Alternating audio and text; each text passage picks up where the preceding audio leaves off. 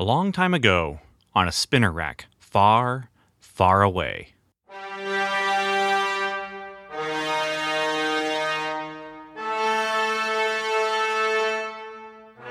The Comic Book Time Machine presents Marvel's Cosmic Comics, exploring Marvel's licensed sci-fi and fantasy during the Star Wars period.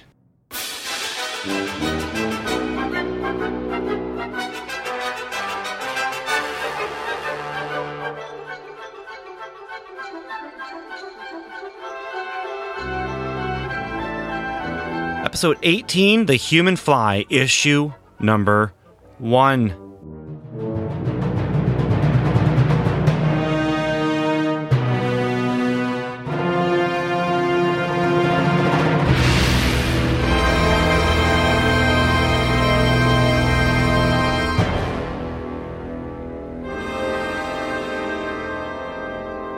Hello and welcome to another episode of the Comic Book Time Machine Marvel Cosmic Comics feed. This is a feed of short episodes that will be compiled into longer episodes that go into the main feed. These short episodes are going issue by issue. The main feed has these episodes compiled into longer form that goes month by month. And so this would be the final episode, the final part rather, of a longer episode, because this is the final issue of the Marvel licensed books that I will be covering from September 1977 cover date. Now, when I talked about the licensing that Marvel Comics had, I mentioned other things, quote unquote. And this is that other thing I was talking about. And I'm so delighted that this popped up so soon and that I had this surprise come so soon in my reading. This licensed character here is not a toy, is not a movie, is not a TV show. It's a person. And the cover boldly proclaims to us the wildest superhero ever because he's real. The Human Fly. The Human Fly was a real stuntman who got together with Marvel, and they developed a comic book to promote him as a stuntman. And as a stuntman, he had done some TV specials, and he is most well known for doing his stunt where he rides on top of a 747. I think he did it a couple times. One time he got pelted with rain while he was doing it, and they were going so fast that he's hitting the rain so hard that he actually got hospitalized for that. But they had an apparatus that they attached to the top of this 747, and he would actually stand in this apparatus as it would fly up and fly around. And he wore a costume. He wore this costume that looks like a cross between something Spider-Man would wear and something Evel Knievel would wear. And it's a, a jumpsuit. It's got flashy gloves. It has a half cape kind of thing, like a Captain Marvel kind of cape, if you can imagine that, kind of hanging off to one shoulder, but he doesn't wear it all the time because let's be realistic. This is Marvel. And if you're wearing a cape, usually that means you're either a god or a bad guy, and he's neither. But anyway, he, on the cover of this magazine, it says first fantastic issue, and tells us from the shadow of the grave, he rose to become the greatest death defier of them all. And then it shows those examples of him being a great death defier. It shows him doing the 747 stunt that he was known for, that he had gotten the most publicity for. It shows him hanging from a helicopter. It shows him walking a tightrope over some waterfalls, and it doesn't look like Niagara Falls. But I mean, a tightrope over waterfalls, no matter what, that's dangerous. And this is not, I don't think that's actually meant to be a stunt so much as it's meant to be like out in the wild, because it's just a rope wrapped around some rocks. It also shows him underwater, or at least it's implied that he's underwater, although his feet look like he's actually standing. And part of his costume is a pimp cane. And, like Daredevil and like some other characters, he has that stick that does things. Well, his stick looks like a pimp cane, and he's using it to smack a shark on the snout. And all I can say is, if I read this comic book and I find him doing that in this comic book, quite possibly this may just be the best Marvel comic from the 70s ever. Also, if it's in this comic book, quite possibly it could be the worst Marvel comic book to come from the 70s ever. But, like I said, though, this is based on a real guy. This is based on, his name is Rick Rojat, And there is some question about who the Human Fly is, or was, I should say, in real life. I will tell you right now that I have been doing a little bit of research, and I'll be talking more about that in the future. Right now, though, for this episode of the Comic Book Time Machine, I'm just going to take this comic book for what it is and what it's trying to give me. This is trying to give me a story about the wildest superhero ever because he's real, and so I'm going to accept things at face value or not accept it because of its face value. But I'm not going to take any of the back knowledge that I have other than what the book gives me. And the things that I've just said to you about this character, about I shouldn't say this character, about the guy in real life is, with the different stunts and stuff that he did, that's in this book. And so I'm not going beyond the confines of this book into some of the interviews and stuff like that they've done. But I also will say then, the other thing that this guy does or did is all of his proceeds went to charity and the charities were charities that dealt usually with children and usually with children who had special needs or disabilities or handicaps or that kind of thing.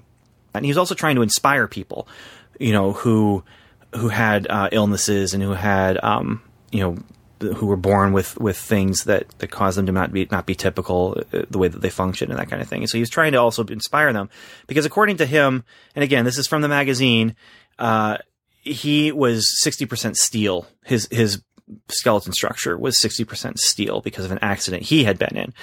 We're going to get to that. So I think we should just go ahead and start talking about the comic and not so much background, not so many details here, but,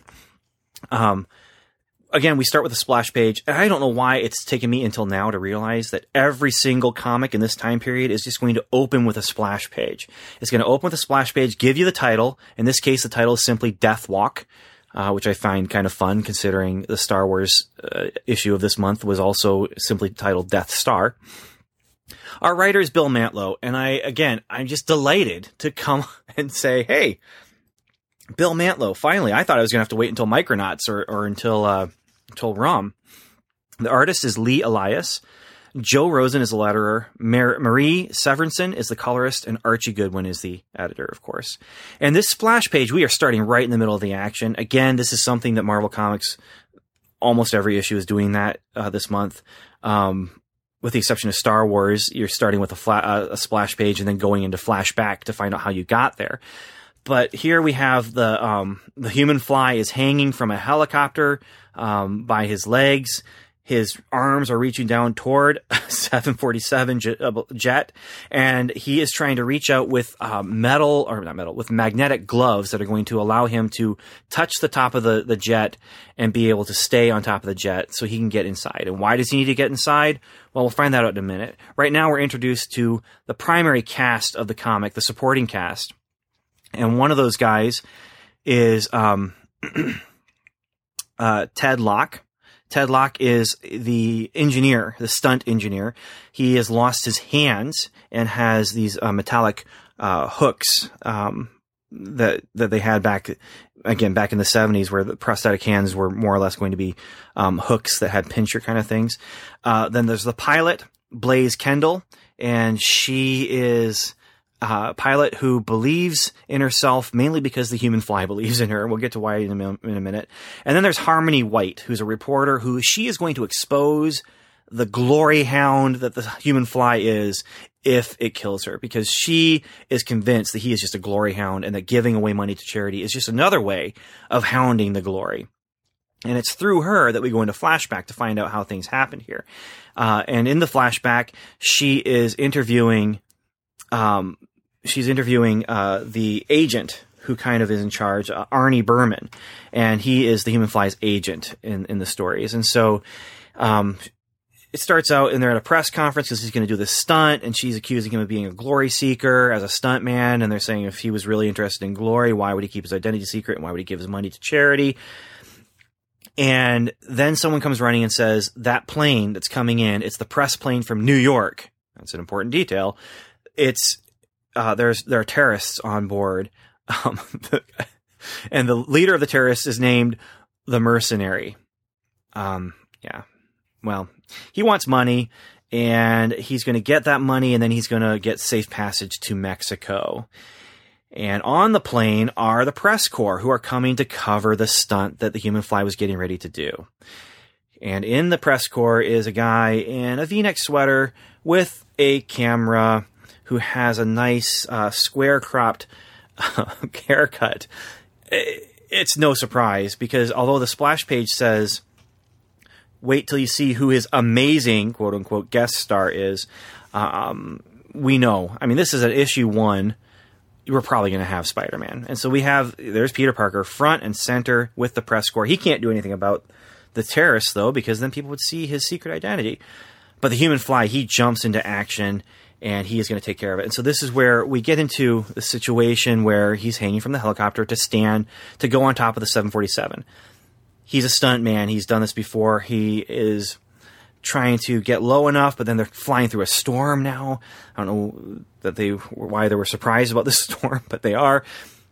He's twisting and turning around, trying to get his hands onto the thing. And so as he's getting his hands onto the plane so the magnets can catch, his engineer is trying to hold the pole that he's hanging from in place. And I've got to do it. And then the pilot, Blaze, she is trying to pilot and keep the helicopter lined up with the plane so it doesn't tear them apart. And they're both saying, I've got to do it.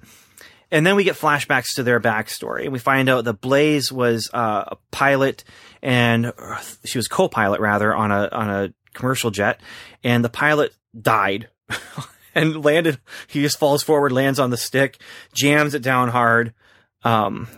Maybe he wasn't dead because it says heart, pills in pocket, but it's too late for pills. His body lurched forward. And so she is able to pull the plane up, but only barely. And it crashes, and she is wounded. She's hurt. No one died, though. She's the only one who doesn't consider herself a hero. And then in her hospital room, she's visited by this man in shadows who comes to her and says, we've been through things. You've been in pain, but it's time to stop. It's time to stop second-guessing yourself. It's time to get back into the game. And I need you because you're good. And so she, after her burns and stuff are healed, she goes with him. And she becomes a part of the Human Fly's crew. Now, he's not the Human Fly. He's in street clothes, but you never see his face. And then you find out Ted Lock's backstory. And Ted Lock served in Vietnam. They were going to blow up a bridge, but then he saw some a mother and some children getting ready to walk across the bridge. So he runs out to the bridge to stop them. The bridge blows up. He's in the hospital for a long time, but when he wakes up from his coma and stuff, he's lost his hands and he's just ready to give up. But then a strange silhouetted man comes to him and says, look, it's time for you to come with me. I need you. Tony Stark thinks you're good enough that he's aware of you as an engineer. I need you. He says, I can't do it. Who would need a handless engineer? And then the faceless form shows him scars on his arms and says, look at these scars. 60% of my body has been replaced with steel. So flashbacks are all done now, except for one. We're missing one flashback. But the primary flashbacks are done. We're going to get into the action now. And so the Human Fly, he's on the plane, but he's facing the wrong direction because he got twisted around. So he's going to let himself flip around. He lands on his feet. He has magnets in his feet. And so he's walking across the top of the 747. Now the mercenaries hear him. They start shooting through the roof of the 747, knock him off. And then we find out he's not just got magnets. He also has little jets in his hands and in his feet. And those jets are just enough to get him back onto the plane. He's hanging onto the wing. And now we get our final flashback. And that final flashback takes us to an accident in North Carolina, where a man's wife and child are killed. He's in critical condition. He's covered in bandages. They tell him he'll never walk again. They tell him he'll never do anything again. But he refuses to accept it. He slowly at night when no one's around, he'll pull himself from the bed and pull himself back in. And then finally he gets into where he can stand. And then he exercises, and as the days become months and the months become years until he gets himself into top physical condition. The final thing in that little montage there is him standing on his hands. And that's where the Human Fly is born, is as he's walking through the hospital and seeing people who have no hope. He wants to give them hope. And so then flashback is done. We go back into the action. He gets on the plane. He starts fighting. The fighting's enough of a diversion for Spider-Man to join in the fight. And so they're fighting for a couple pages here. And then the mercenary, he has a jetpack. He jumps from the plane. And, of course, Human Fly goes after him. And they're falling together. So Spider-Man jumps out. He spins some parachute webs and slowly allows them to fall to the ground, where they find the mercenary. And as people rush in to interview him and take pictures and stuff like that, well, Spider-Man swings away because he can't be seen as Spider-Man. He's got to join the press corps again as Peter Parker. In our last two panels, we see the guy who ran the event. I mean, they got quite a show already without any audience, but apparently there's reward money involved for taking out the terrorist, and Human Fly wants nothing of the reward money. Give it to charity, he says. And the airline's going to take care of our flight home. We don't need any of the money. And so he and his compatriots, they leave, and all the while behind them, we have the reporter, and she's thinking to herself, he's too good. I'm going to find out who he is, expose him, if it's the last thing I do.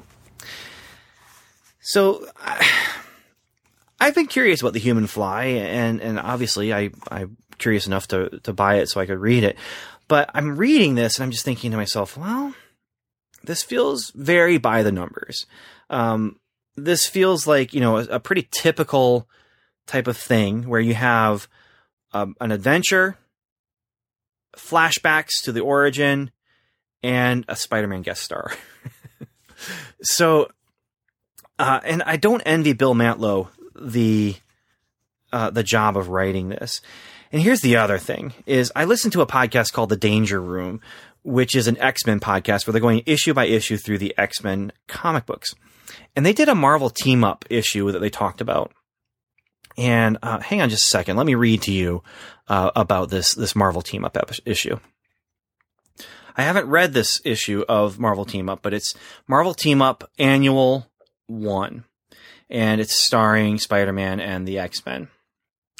And there's this government conspiracy project, blah, blah, blah. And then the project was canceled, blah, blah, blah. That's not important. What's important is here we come to then months later, a Boeing 474 is flying over the Arizona desert on its way to the International Conference on Man-Made Mutation.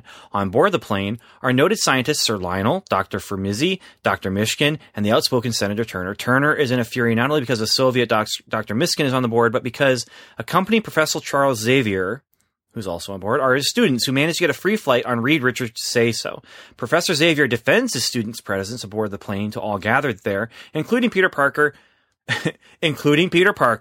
who has been selected by Sir Lionel to cover the story for the Daily Bugle due to Parker's background as a physics student. Okay, so I don't envy Bill Mantlo, because Bill Mantlo wrote that story as well. And so what's the device he uses to bring X-Men together with Peter Parker and Spider-Man outside of New York? A plane ride. A plane ride that he happens to be there as a reporter / photographer. And what do we have here in the Human Fly? Well, it kind of has to be a plane ride. And so I feel like, and people have said things about Bill Mantlo's writing and stuff like that, but here, I'll say this. I don't think this is lazy writing. I think this is Bill Mantlo kind of getting stuck and saying, uh-oh, I already did this story. But the only really good way to do a story that includes Spider-Man and also includes the Human Fly on top of a 747, because you have to put him on top of the 747, because being on top of 747s is what this guy is known for. You kind of have to have Peter Parker be there incidentally because he's coming to do reporting as a photographer on the plane. And so then back in the Marvel Team-Up, there's fights and stuff on the plane, and it felt like Marvel Team-Up Annual #1 feels a lot like the Human Fly #1, and it's really unfortunate. In fact, I believe that he does some web parachutes to, I think he's slowing the plane down in the Marvel Team Up Annual. But in here he's using his spider parachutes to float down to the ground. And, I'm surprised they don't mention that Spider-Man's in the comic on the cover, because that used to be a selling point. You want to sell something new, you put Spider-Man in it. You want to sell Howard the Duck, you put Spider-Man in it. I mean, Spider-Man even was in Transformers. That first 4-issue miniseries, Spider-Man shows up in his black costume to be a part of the action. Why? Because Spider-Man sells comics. Who makes more sense for a special guest star to kind of bring in readers? Who makes more sense than Spider-Man when you're with the Human Fly? Now, they do give some motivation to put Peter on the plane, and that is that Peter is coming to investigate the Human Fly to find out if the Human Fly is the same guy as a villain called the Human Fly that Spider-Man had dealt with in the past. So, yeah, the adventure is meant to just show you, what does the Human Fly do? What is he like? What is his background? What's his backstory? Who is his supporting cast? I mean, this is a pilot of a TV show right here, especially a pilot of a TV show in the 70s, because this is, I think we're looking at a show.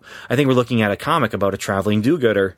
I think we're looking at a comic about the A-Team, or the Incredible Hulk, the traveling do-gooder going from town to town as a stunt man. He's going to do a stunt, but something's going to happen nearby where he's going to end up dealing with some villains, and maybe he's going to end up, guest starring with some sort of superhero that's well known or better known.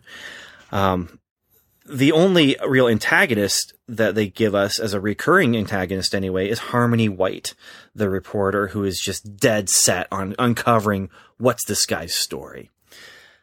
What is this guy's story? Well, there's a lot of conflicting reports and stuff. We'll get into some of the background about this character and about the people working on the comic later. For now, like I said, we're taking the comic and what the comic is giving us. And what does the comic give us? Well, like almost every issue 1 that I've looked at from the 70s there's a mission statement here. And the mission statement here is the making of a hero. Who is the Human Fly? A tentative explanation by Bill Mantlo. Now, he wrote this long essay, and I'm not going to read the whole thing. I'm going to read some of the highlights here, though. He starts out by saying, the Human Fly is me. He's also you and millions of other people you've encountered every day of your life since the day you were born. The Human Fly is a concept, an idea. The truly wondrous thing about him, though, is that he's real. We said that on the cover, we said it on the title page, and folks, we meant it. And then he talks about some of the stunts that he's done and some of the places that he's done those stunts. And then he gives some of the background that we actually got in the comic book. It began 6 years ago in a head-on car crash on a lonely road near Asheville, North Carolina. A young man driving the first car was seriously injured. His wife and children were killed instantly, and he, on being rushed to a hospital, hung for days between life and death, fighting inwardly to survive, summoning all his free will and a fierce desire to live. It was said he would remain a cripple for the rest of his life. In the months and years to come, this young man underwent countless operations, financed by the father of the driver of the second car. These operations replaced a substantial amount of his skeletal frame with steel. It says he remembered tales of the daredevils of the Depression era, the 1930s, when flagpole sitting, or a walk up the side of a skyscraper, or the exploits of a super escape artist would excite the imagination of millions, give hope to those without hope, raise them above the crushing problems of everyday life for one brief shining moment so they would see for themselves that anything is possible if you just dare to try. He knew that he had been spared a living death for just that purpose. And then it actually quotes the Human Fly here. I've never been terrified or scared in my life, said the Human Fly, and I'm not fighting to walk to the bank with millions of dollars for myself. I'd like to make millions for the kids. I've got 50 million kids out there depending on me. I've got a lot of people to support, youngsters in hospitals, struggling against cancer, polio, cerebral palsy, or whatever. I've got a lot of people to support, and this is my way of doing it. And then Bill Mantlo ends it by agreeing. He says, we couldn't agree with the Fly more. So this story is interesting to me. This character is interesting to me. I'm excited to see what happens here, but I'm also a little wary. It could just get into a kind of thing where every issue is the same setup, like a TV series. It could get old if it is going to do that, but maybe it won't, and maybe there'll be some intrigue, and maybe there'll be some interesting plots and some things like that. What will be interesting, though, is as I get into some of the details behind the guy. Like I said, I've started doing some research about that, but I wasn't ready to include that here, and it gives me something to talk about next time, especially if the issue is just by the numbers kind of thing. So yeah, that's The Human Fly, and I think it's time now to turn and get into the Bullpen Bulletin and then close this episode down.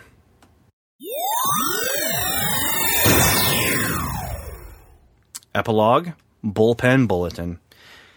So I like to end each episode kind of going through the book and taking a look at some of the ads and some of the house things.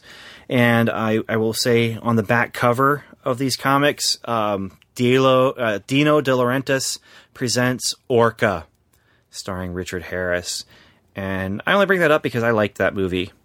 I actually probably like that movie more than I should. There is an ad for John Buscema, who has a little ad here. It has a picture of Conan, and it says, John Buscema wants new students.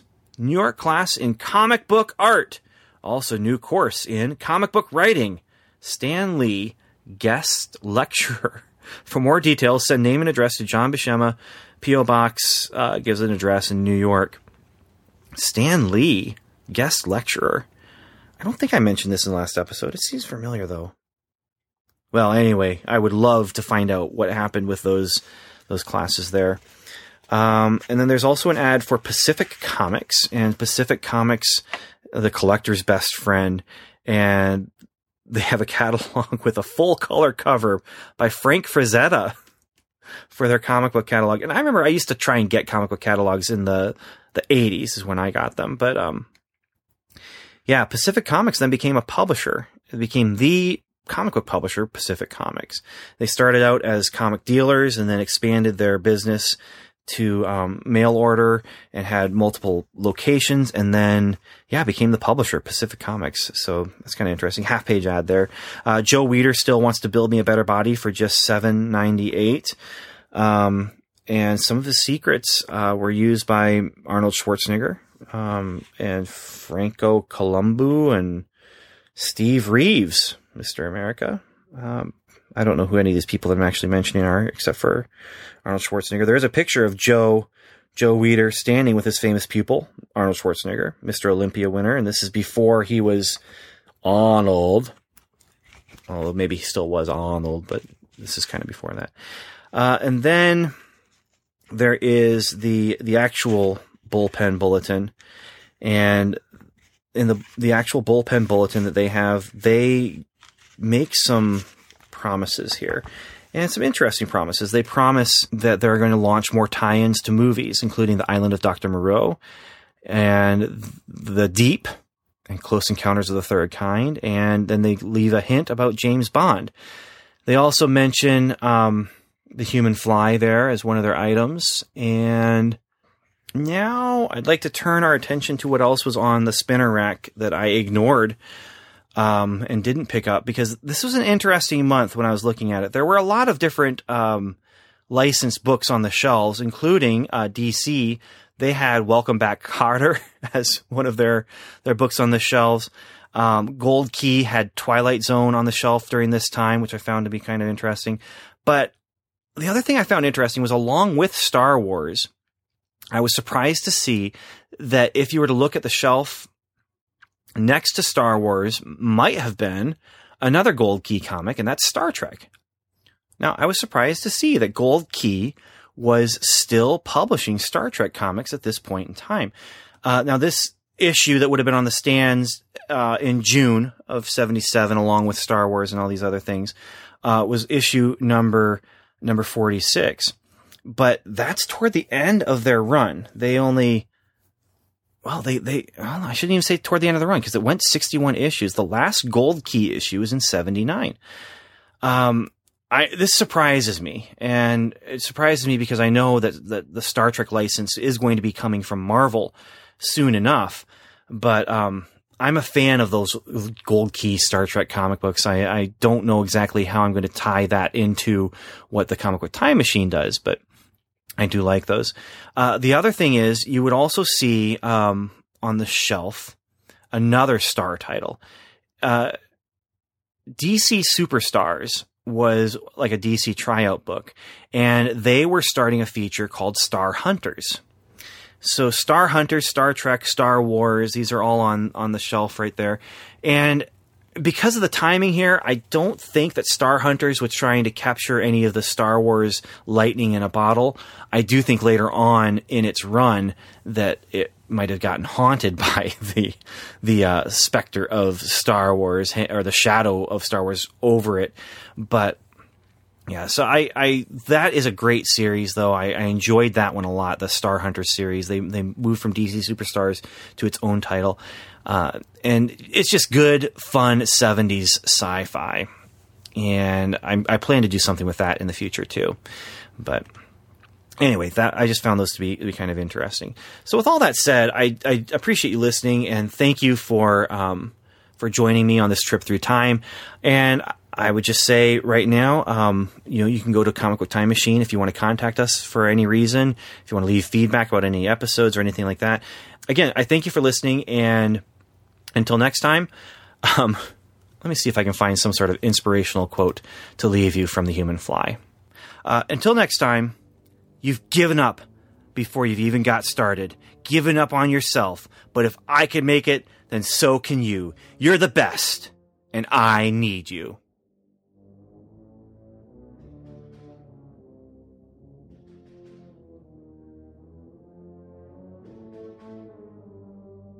Thanks for listening to the Comic Book Time Machine's Marvel's Cosmic Comics feed. You can find more discussion of many, many more comics like Superman and Spider-Man, What Ifs and Elseworlds, The $6 Million Man and Batman, comics 7 days old and 7 decades old, on our main feed, which you can find on iTunes or at comicbooktimemachine.com. We'd also love it if you join us on Facebook at facebook.com or on Twitter, where we are at Comic Time.